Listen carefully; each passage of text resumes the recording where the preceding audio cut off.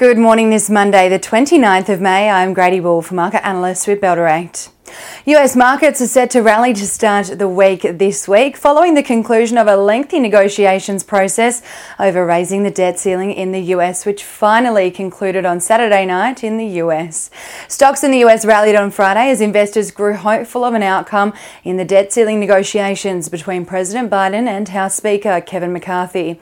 The Dow Jones rose 1% on Friday, the S&P 500 added 1.3%, and the tech-heavy Nasdaq rallied 2.2%.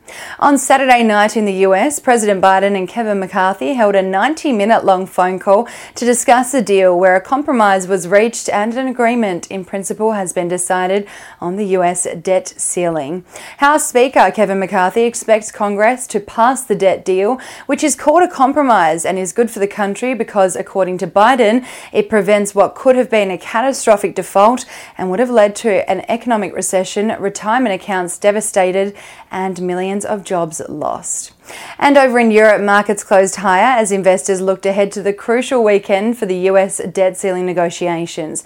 Technology stocks in the region rallied late last week following the release of chipmaker Nvidia's strong results. Germany's DAX rose 1.2% on Friday, the French CAC added 1.24%, and in the UK, the FTSE 100 rose 0.74%. The local index closed 0.23% higher on Friday, buoyed by a rally for technology stocks, also on the back of Nvidia's strong results on Friday, which fueled a rally for tech stocks locally and around the world. Investor appetite is also growing for technology stocks as rate hike pauses and potential cuts are on the horizon in the future.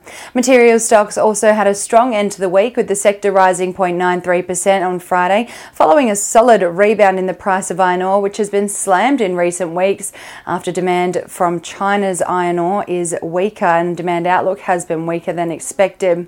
On the commodities front this morning, oil is trading 0.86% higher at $73.32 a barrel. Coal is flat at $160 a tonne. Gold is up 0.14% at $1,943 an ounce, and iron ore is up 3.55% at $102 a tonne.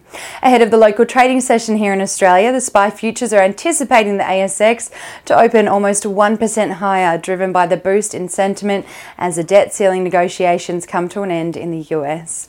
Stocks trading ex-dividend today include Dalrymple, Bay Infrastructure and Infratil. If you've been thinking about these stocks, it might be worth considering buying in today, as stocks trading ex-dividend generally trade lower on the ex-dividend date. One Aussie dollar is buying 65 US cents, 91.83 Japanese yen, 52.8 British pence, and 1 New Zealand dollar and 8 cents. And now let's dive into some trading ideas for your consideration today. Bell Potter has decreased the price target on Eagers Automotive from $15.25 to $15, but maintain a buy rating on the leading automotive retailer in Australia, following the release of the company's trading update at its AGM, which was slightly below Bell Potter expectations, with underlying NPAT before tax for the first 4 months of the year only in line with PCP or prior corresponding period. Bell Potter expects a stronger H2 due to further improvements in deliveries from the big three, Toyota, Mitsubishi and Mazda, as well as BYD. And Trading Central has identified a bullish signal on APM Human Services International, following the formation of a pattern over a period of 17 days, which is roughly the same amount of time the share price may rise from the close of $2.04 to the range of $2.14 to $2.18, according to standard principles of technical analysis. And that's all we have time for this morning. Have a wonderful Monday, and as always, happy investing.